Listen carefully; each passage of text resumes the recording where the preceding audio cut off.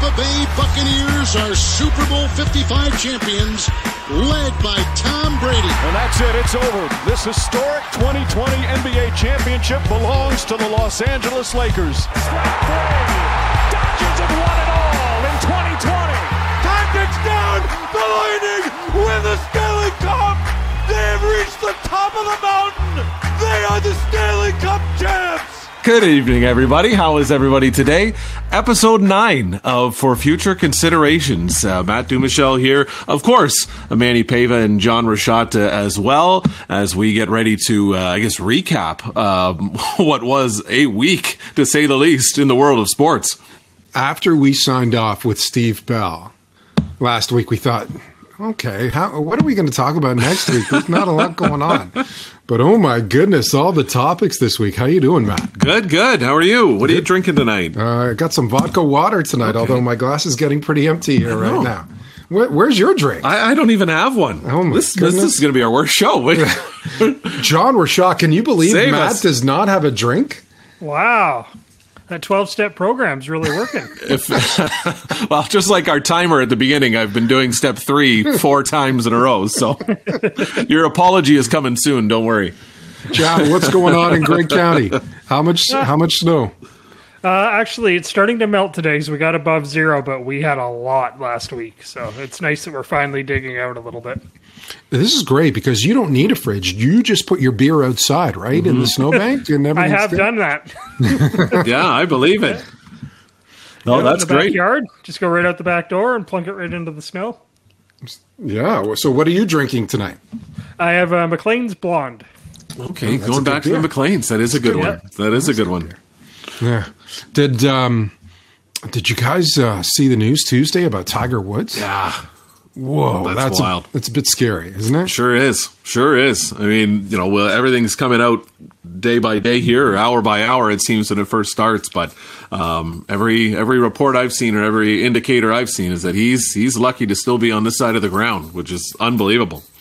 Really is. He's serious but non-life-threatening injuries. So we're glad that he's okay, even though he has had surgery again. Yeah. But at this time, you're thinking more about Tiger the person and not Tiger the golfer, right? Yeah, this for sure. is a father of kids, and you think about him and his family, and it's fortunate no one else was involved in such a serious crash as well. Yeah, and the police in the press conference that they did on Tuesday were talking about that stretch of road is a bit weavy, and people speed up and they don't know how to control the speed of the road. But it sounds like there's a bit of a hill there, and he careened off of one thing and kept hitting one or two other things afterwards, flipped a couple of times, and it's crazy. The police officer that was part of the press conference that I had watched there was saying that the style of the vehicle, I guess the security features of the vehicle, were probably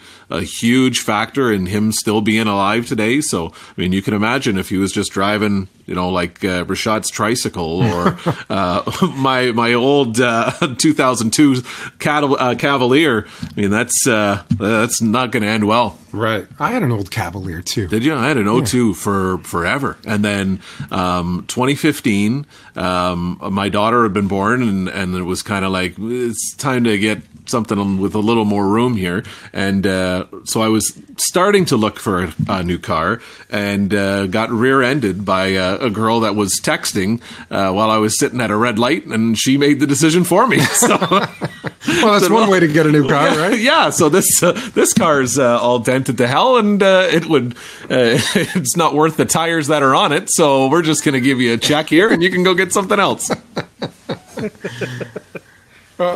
We're coming off a huge high last week, too. Thanks again to Steve Bell for being on the not one, but 2 episodes. Beller loves to talk, so when we said, can you do 2, he was more than happy to be a part of it. But he shared some great stories about broadcasting, sports, hockey, covering the OHL. And plus, he shared in on some of the debate that we had. So that was a lot of fun. John Rashad, our producer, was able to put 2 great shows together. If you didn't catch them, we highly recommend you go back and listen to them on wherever you get your favorite podcasts. Just search for Future Considerations, and you'll be able to hear them. And on the show today, we're going to play Rapid Fire, and we have some interesting subjects for you as well. We'll talk about Connor McDavid and Sidney Crosby after both NHL superstars were recognized last week for major milestones. We'll also have our play of the week, and we'll talk about a massive contract in Major League Baseball. But first, let's talk about a big trade, the third QB to be traded this offseason in the NFL.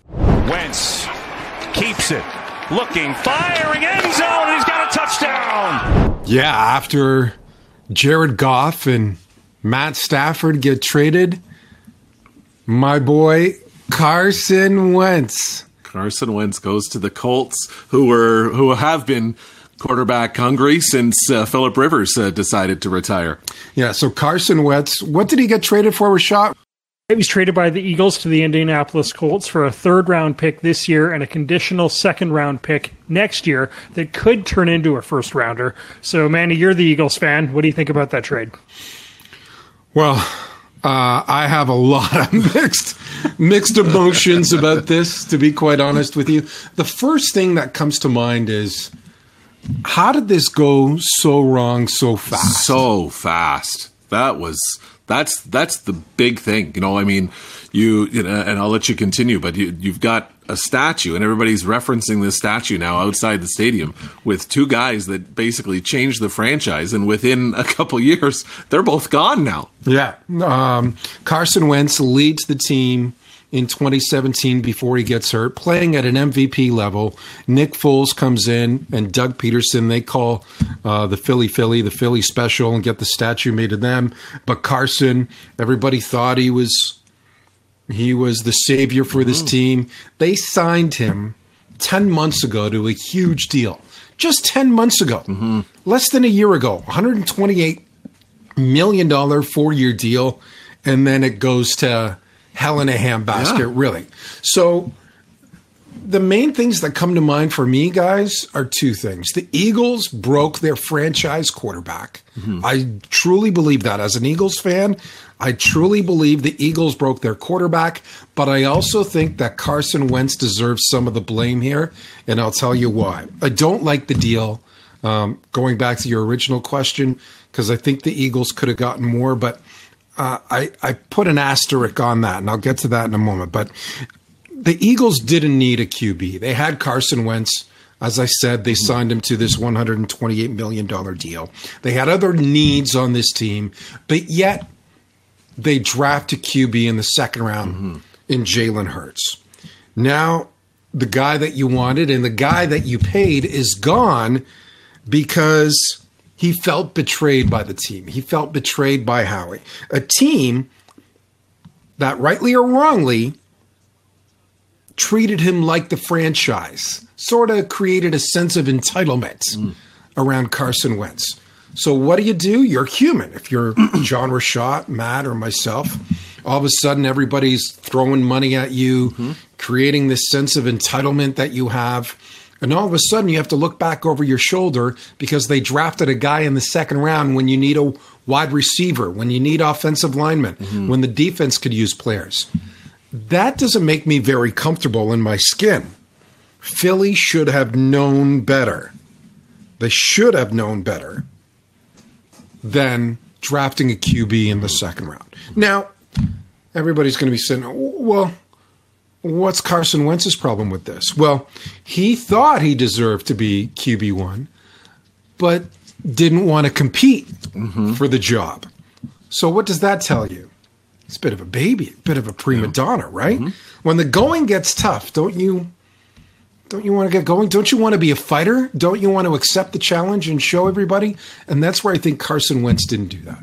Yeah, and I can agree with that point for sure. I think, you know, again, from Philly's side of things, and the comparison that I come up with is Aaron Rodgers and how Aaron Rodgers has continuously talked about, you're not making this team any better around me, and that, to that point specifically, is what Carson Wentz is talking about. You know, you, like you said, we have other needs. You need to protect me, because I keep getting hurt, and I've got to scramble out of the pocket, and I'm hurting my legs or whatever else he's been going down with over his career. And then in the second round, you took a quarterback. Like, we don't need that. You got me, and that just again shows that, you know, you don't have the faith that you thought you did when we just signed this massive deal and then, everything was kosher. I don't know what the relationship was like with him and Doug Peterson. Doug Peterson doesn't sound very good, does it? No, that's just it. Like, Doug Peterson's now gone. So Carson Wentz is thinking, okay, maybe, we'll see what happens here. And now he's the one that's gone. So Philly's done a complete 180 on this.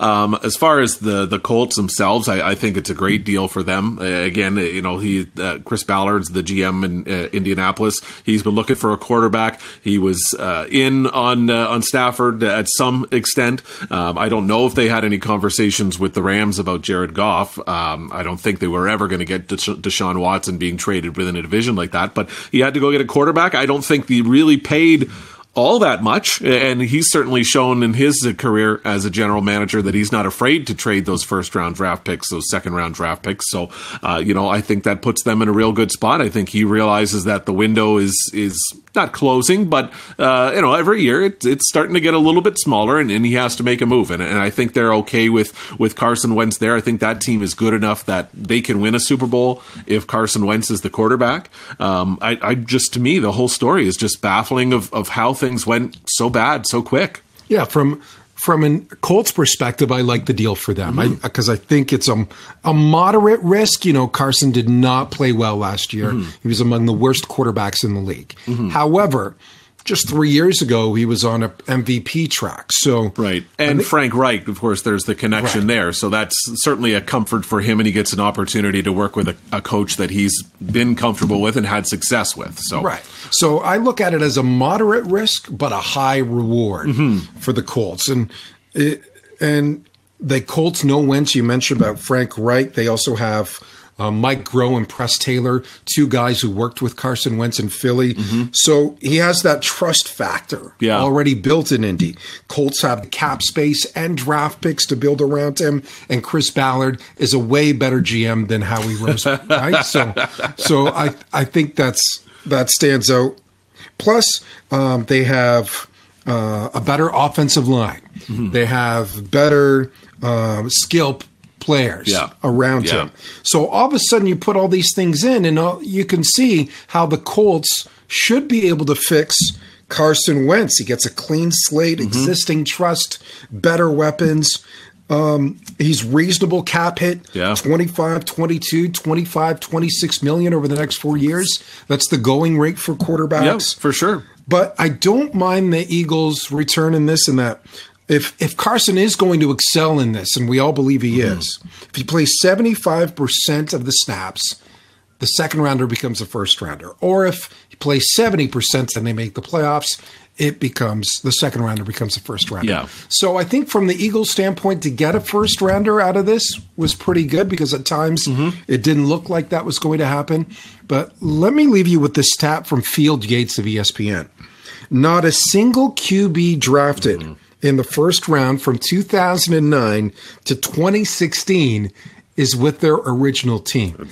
That's wild. I saw that, and that to me is wild. You talk about the hot seat that coaches are in. You talk about different players that have different pressures and stuff. There really is not a position, and I mean this front office as well, that is more pressure filled than the quarterback of an NFL team. I mean that's just a prime example of it. You spend just in the guaranteed money when those deals get signed on draft day or after draft day, and you've already seen that turn the corner. That's wild. To go to our poll question as well, we did do a poll question on Twitter, and you can follow us at Podcast FFC on Twitter and Instagram. We did ask who you guys thought was the winner of that deal. It was resounding. The Colts at 85%. 10% said it was a bad deal for both teams, and Manny logged on just enough to get 5% for the Eagles winning that deal. It wouldn't let me.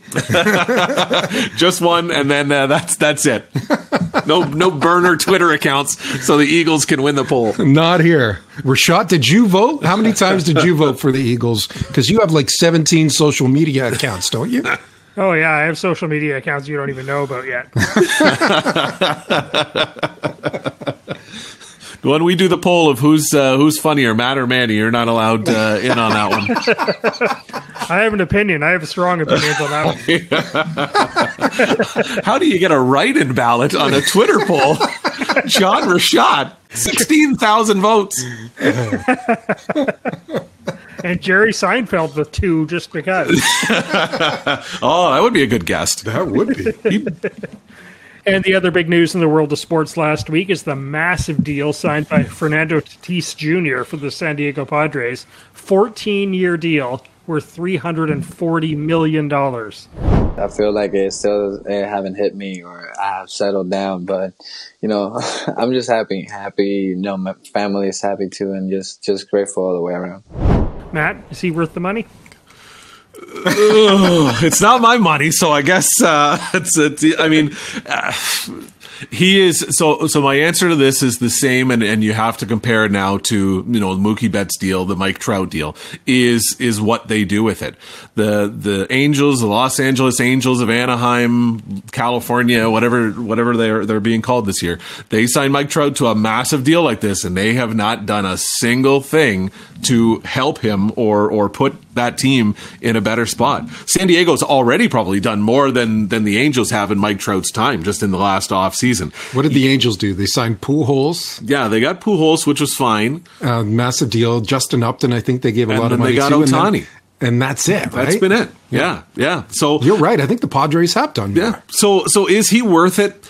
Probably yes. To that kind of a deal, the position that he plays, the skill level that he has, his willingness that as far as the options and stuff, there's not a ton of options in this deal for either team, or player.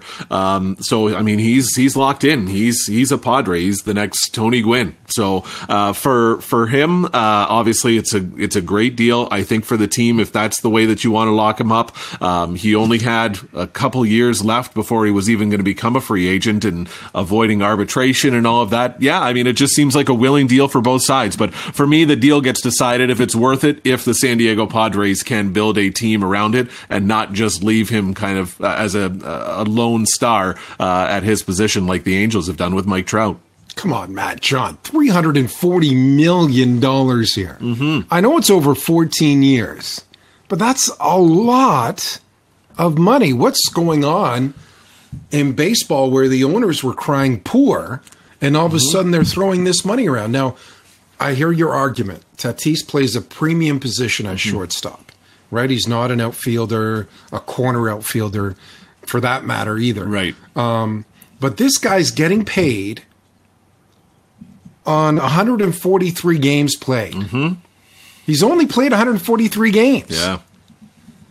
I love his bravado, but he finished 4th in MVP voting in the National League last year. Mm-hmm. Behind Freeman, behind Betts, behind Machado, his partner in San Diego.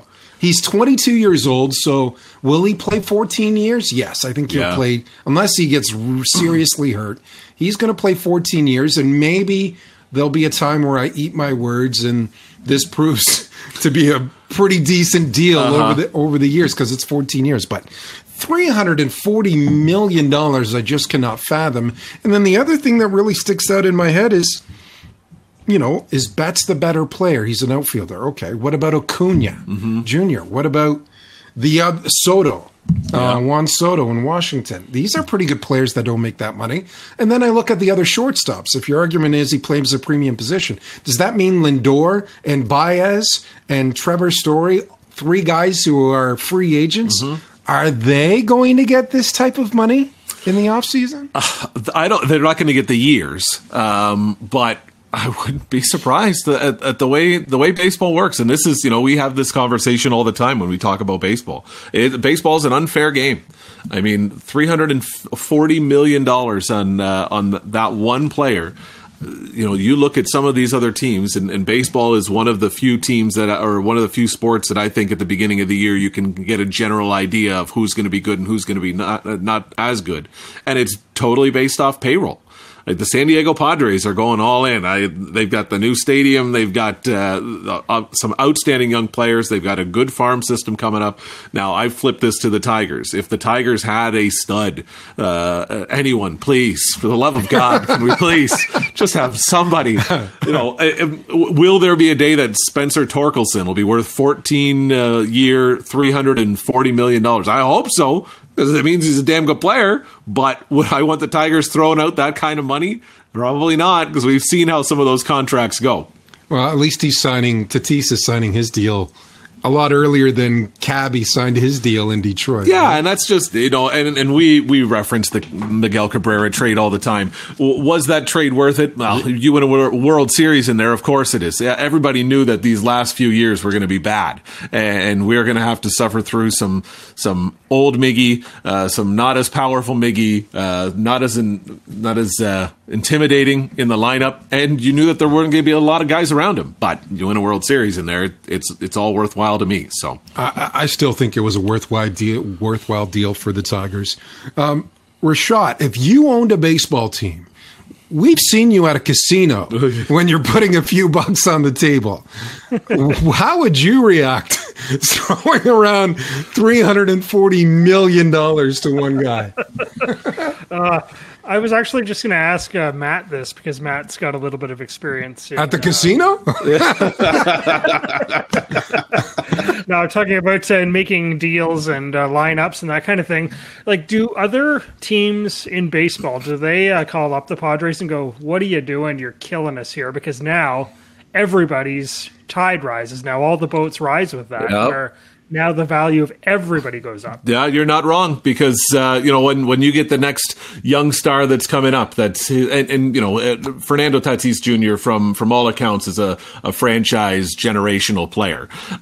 If the next franchise player that comes out that's a generational type player, they're going to use this now as a benchmark for sure, and that's just going to raise the game for everybody else. So no, I've never believed the owners when they cry poor. I've never believed that baseball's out of money. The free agent thing has been a story over the last couple of years. The teams are talking about how players aren't signing and how the winter hot stove doesn't start cooking until February anyway. Look, there's plenty of money to throw around when you want to put a player like that under lock and keep him wherever he is. What's Bo Bichette going to ask for from your Blue Jays, Rashad? Oh, wow. Oh, wow. Yeah. Oh. I think the Blue Jays are going to be reluctant to pay it. That's what we always seem to find. You can see Rashad getting a hammer and nail on the wallet, not even Velcro. He's bolting that thing closed. As reluctant as John Rashad was to play that 50-cent chip at Caesars Windsor. It wasn't even his money. I remember the first time I was ever in a casino. My mom handed me $20 and she said, "Oh, go play the slots." And I came back about 10 minutes later and she goes, "Was that fun?" And I'm like, "No, I could have bought a CD with that." I just remember that summer 2017. Yep. At the Memorial Cup celebration in Windsor. John came down. My brother Joey was in town. Joey kept appearing and disappearing from the after party upstairs. At the end, Joey wasn't able to get up the stairs. His pockets were too heavy with chips. That, and he was arguing with Colby Armstrong about politics in the U.S. That's right. And then we get down there. Joey's going to teach us how to play roulette. Joey loses at least 50% of his money right there. Gives one of his chips to Rashad. Rashad panics and just throws it in the air and runs in the bathroom. And I'm out. I can't handle this pressure. Oh, man. Speaking of guys who can't handle the pressure, we want to give Shane a Next Level Athletics. I was going to give him the spin that's his membership fees for 14 years, $340 million. It's a little bit cheaper than that if you join Next Level Athletics. Just a bit. Shane has many plans that would help you with financing and $340 million. But he is based in Windsor. He specializes in sport training and nutrition to prepare your body for the next level. And he sponsors our Play of the Week. Can you believe what we just saw? This is incredible. You know, guys, I got to be honest. I have goosebumps bump. Unbelievable. My God. Which comes from the world of the NBA this week. Anthony Edwards, that time he does finish with the exclamation point. Watanabe got his feelings hurt on this one. I mean, that is absolutely filthy. There have been very few in-game dunks that have looked like that. Put that on a poster. Oh my, what a dunk that was. That was sick, nasty, and disgusting. we may not talk a lot about basketball on this show, on this podcast. We will. We promise we will. But even though it was against the Raptors, and some of us are Raptors fans here, that was an incredible dunk. That was huge, yeah. There's everybody, of course, wants to go to this is the goal of the year. This is the save of the year. That was the dunk of the year. I don't know how you're gonna beat that. Anthony Edwards, good for you on the dunk of the year. I'm saying it right now. We're all agreeing that's the dunk of the year right now. And now it's time to talk some hockey, boys. Then McDavid ahead. Puljujarvi breaks in, scores! Whistled over the shoulder of Connor Hellebuyck, and Edmonton strikes first. Puljujarvi's fourth, and it's 1-0. Give McDavid an assist, and point number 500 comes in game 3-6-9. Connor McDavid recorded his 500th career point last week in just his 369th game. That's the exact same mark achieved by Sidney Crosby. We'll talk about Sid the Kid in a moment, but when it's all said and done, where do you think McDavid will rank? Well, he's got to rank among the best ever to play the game, I think. Yeah, I would think. I mean, he's a top 10 for me. Sure. I'd have a hard time saying top 5. But I'm very comfortable saying top 10 and just the way he played. And, you know, the thing about him, too, and I give Connor McDavid even more credit for this, is that team is not very good. And it's not good the entire time that he's been there. But he is, you know, hockey is a different game when you've got him and Draisaitl and really not a whole heck of a lot around him. And you still can't control that duo.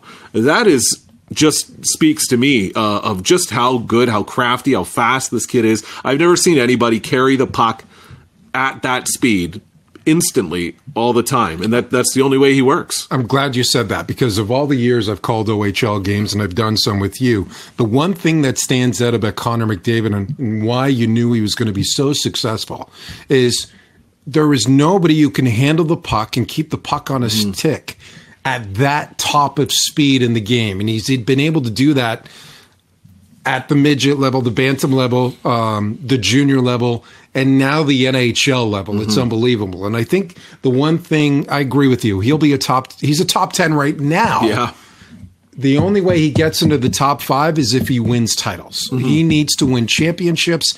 And I think when you're a winner, when you're a championship winner, that is what distinguishes you from the rest of the pack. For sure. For McDavid to get into the top 5, he's got to win titles. Is he the early favorite for the Hart Trophy, or is there someone else out there that's going to be an MVP? You know, if I had a card right now, I'm hard pressed to not write Auston Matthews' name down. I really am. I think he's been absolutely phenomenal. I think he's been the propeller of that team. You know, him and Mitch Marner obviously have an incredible chemistry. You know, I think the team is good. You always look at how you define MVP. If you take Auston Matthews off that team, is that still a good team? It's not nearly as good as they are. You know, if you take McDavid off of the Oilers, are they a good team? I don't think they are right now. And to me, that hurts McDavid in the long run. Now, if McDavid end of the season has a 20-point lead over everybody else, then sure. But I mean, what Auston Matthews is doing right now is pretty special. Yeah. Far and away the leader in goals, 18 after the game Monday night where they got blanked by Calgary. But He's fourth in points. It's McDavid, then Draisaitl, then Marner, then Matthews. But the way Matthews is scoring, I would write him in on my ballot and McDavid number 2. The only thing that I'm a little bit interested in to see if Marner, because he's playing at such a high level as well, if he takes points away from Matthews in the MVP ballot, in that case. But I think it's a 2-horse race right now, Matthews and McDavid. And Sidney Crosby played his 1,000th career game on the weekend, all but the Penguins, of course. And the panel on Hockey Night in Canada had a short but lively debate about whether Crosby's a top 5 all-time NHL player. Anthony Stewart had him in the top 3. Where do you guys think he belongs? I think he's a lot closer to the top 5 than Connor McDavid is right now. Again, end of the day, whatever McDavid does, we'll see. I mean, for me, it's Orr, Gretzky, Lemieux. In that order? No order. Okay. Orr, Gretzky, Lemieux, Howe, Rocket Richard, and then probably Sidney Crosby. That's good. Like, I think Gretzky is 1. Mm-hmm. And I think Howe or Lemieux are 2 or 3. Yep. And then I think it's Crosby, and then it's Richard, and then it's Orr. Okay. Now, a lot of people are going to be mad at me for moving Orr down, but I know he was such a gifted offensive defenseman, but he didn't play as long as some of those other guys. So they're all champions too. Mm-hmm. They're all champions. But I think Crosby's in my top 5. Okay, I have him just on the outside, but end of the day, we'll see where he ends up. I don't think he's top 3. Like Anthony Stewart's got him in the top 3. Yeah, I don't think so. Who's out of the top 3? Of all those guys we mentioned, that's just it. Like Bobby Orr's not in your top 3. So I mean, if you're going to put a top 3 of Howe, Gretzky, and Orr, I mean, one of those guys you're saying is not as good as Sidney Crosby. That I've got a hard time agreeing with. And I got Gretzky, Lemieux, and Howe. Like, yeah. Who am I knocking off for Crosby? Yeah, I'm not knocking anybody off. For sure. No mention of Trevor Linden. That's fine. That's fine. Well, I thought Pavel Bure would get more votes than your boy Linden.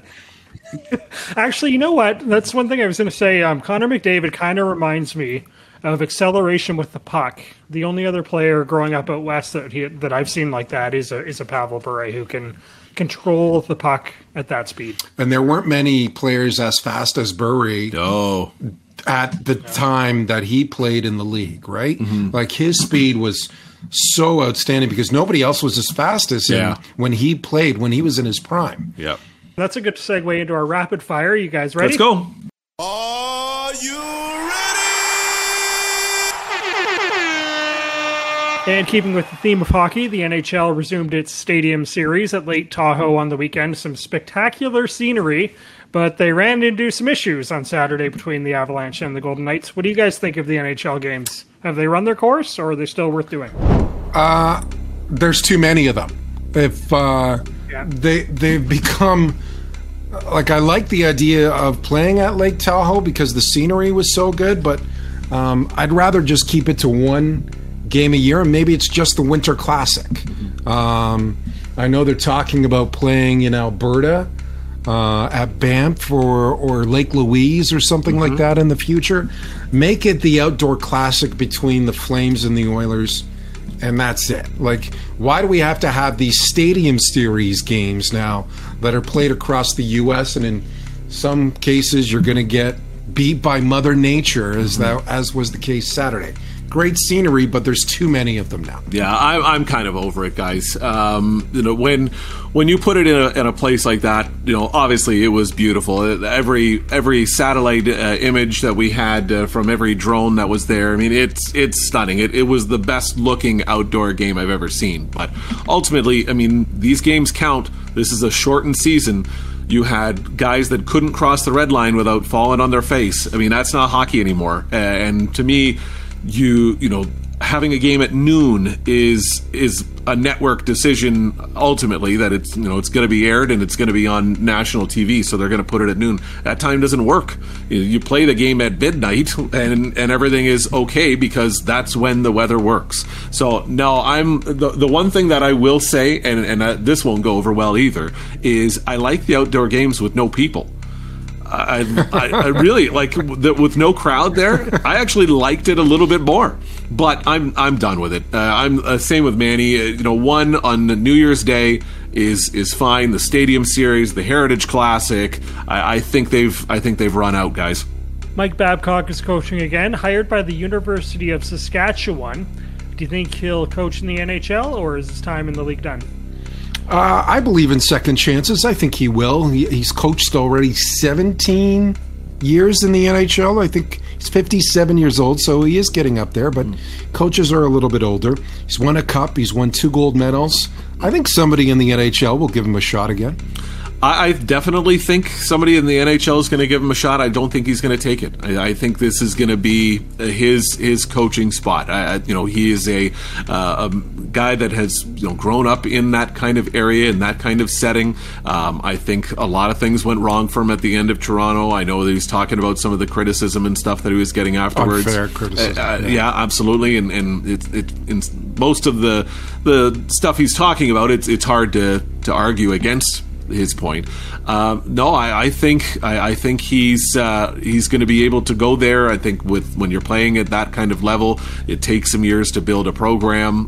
Most university coaches in Canada, it's the coach's decision to leave opposed to the school, depending on the program, the money invested and all that. I think he's got an open-ended ticket to be there until he's whatever. And again, if he coaches there 10 years, now he's knocking on 70.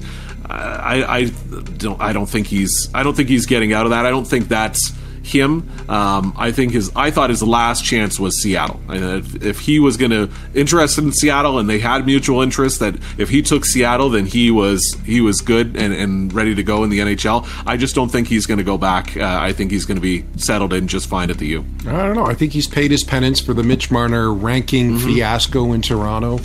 I think he'll get another shot, although you do bring up a good point. Does he want to come back to the NHL?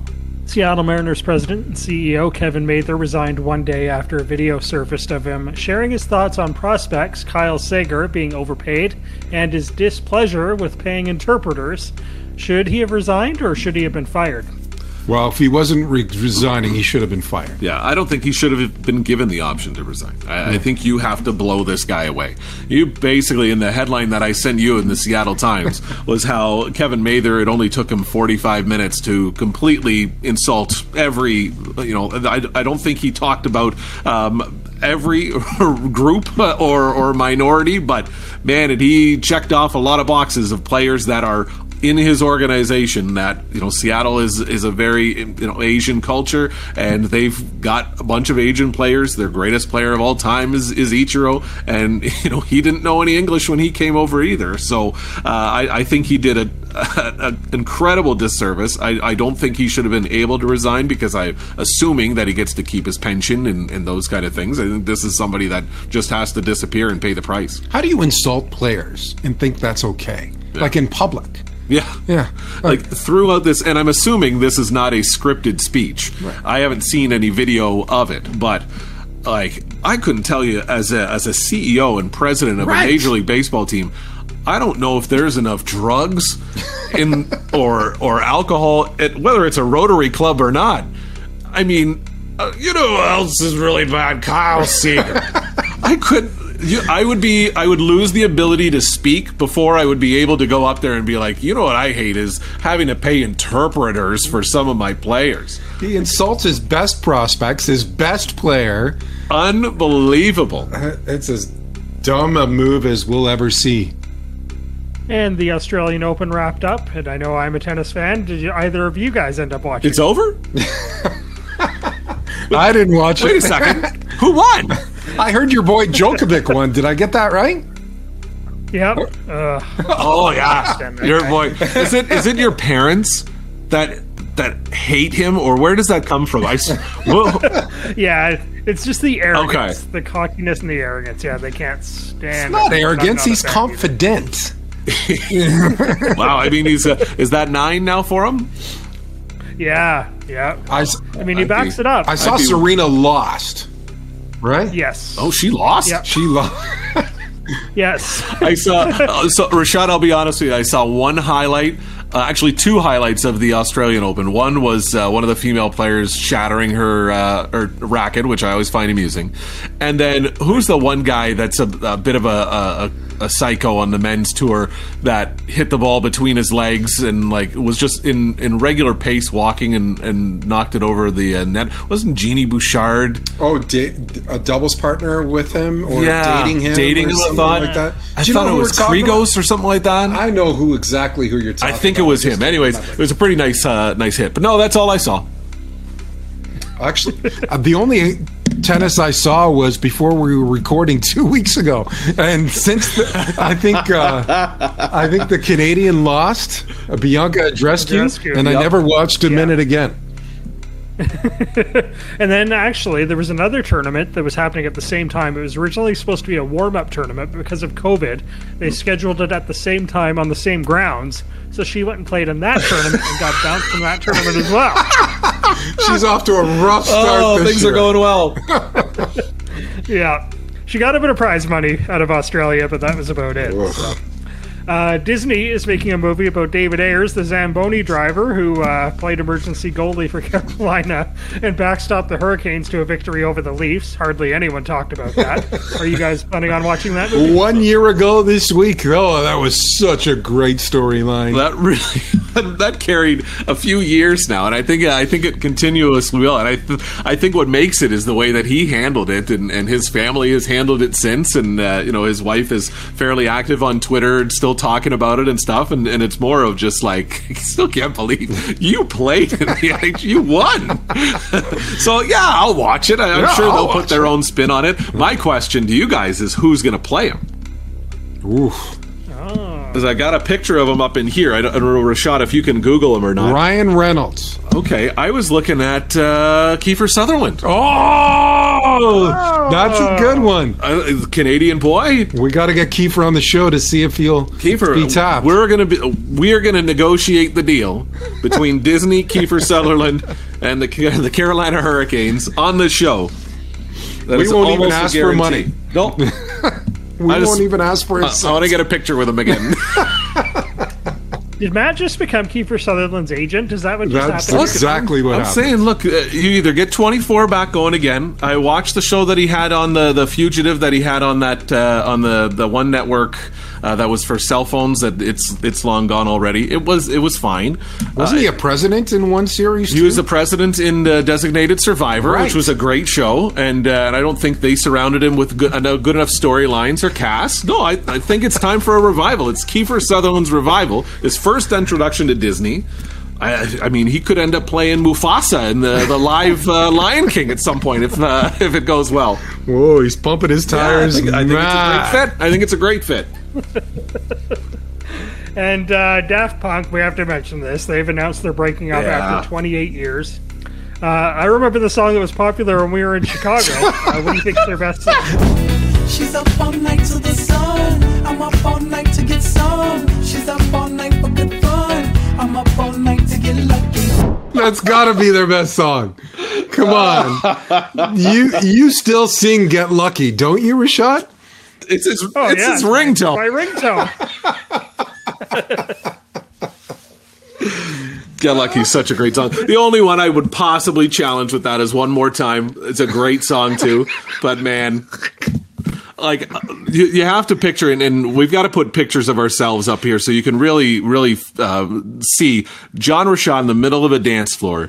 Get Lucky comes on. The shirt comes off. It's spinning over his head like a helicopter. He's got 5-6 women around him just throwing money. It was one of the most amazing things I've ever seen. Yeah, and then he's pulling out the shopping cart, the subway, he was doing the sprinkler, the whole sprinkler. All the dance moves came out. It's an unbelievable scene. That's right. The Chicago Bulls championships happened in that city, but they're still talking about our visit. Well, we're still paying for our visit, so. And on that note, that's our show for the day.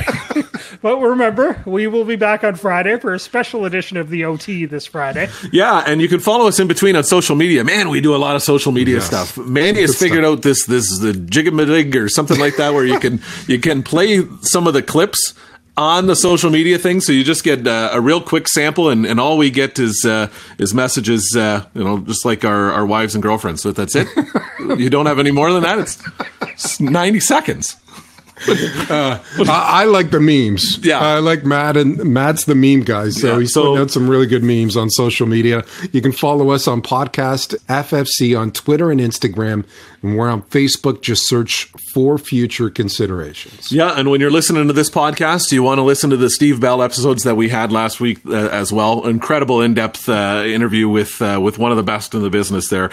You can find all of the past episodes, future episodes, all of that on all of the networks where you would find your favorite podcasts: Spotify, Apple iTunes, Anchor, Breaker, Pocket Cast, and Google Podcasts as well. And you can also email us with your feedback, suggestions, and show ideas, even your own hot takes if you agree or disagree. If you want to get into a heated Daft Punk debate with us, at forfutureconsiderations@gmail.com. Yeah, some great feedback over the last week. Can someone send us a heated Daft Punk debate topic, please? Right. If you don't like One More Time or Get Lucky, we want to hear from you. For futureconsiderations@gmail.com. Big shout out to Rob, who listened in, Lynn, as well as Luke listened in, and Jeff. Congratulations to our winners, Troy and Ryan. Yep. They have won some of the games we've played on the podcast, and we are going to play another game this coming Friday is when the new podcast will drop, and a special edition of the OT. Tune in for that. That's right. We got the missing link coming up on Friday, and I got a good one for you guys. Okay, something to look forward to. Hope you enjoyed this episode. Thanks for listening to For Future Considerations. That was a disgraceful performance, in my opinion. In my opinion, that sucked. Their mentality's awful. Their attitude's awful. It's been their MO for the last 3 years. Tonight I saw and heard one of the most disgusting, rudest, sick demonstrations in my entire career. Probably the worst. It's garbage. And the editor that let it come out is garbage. You're still here? It's over. Go home.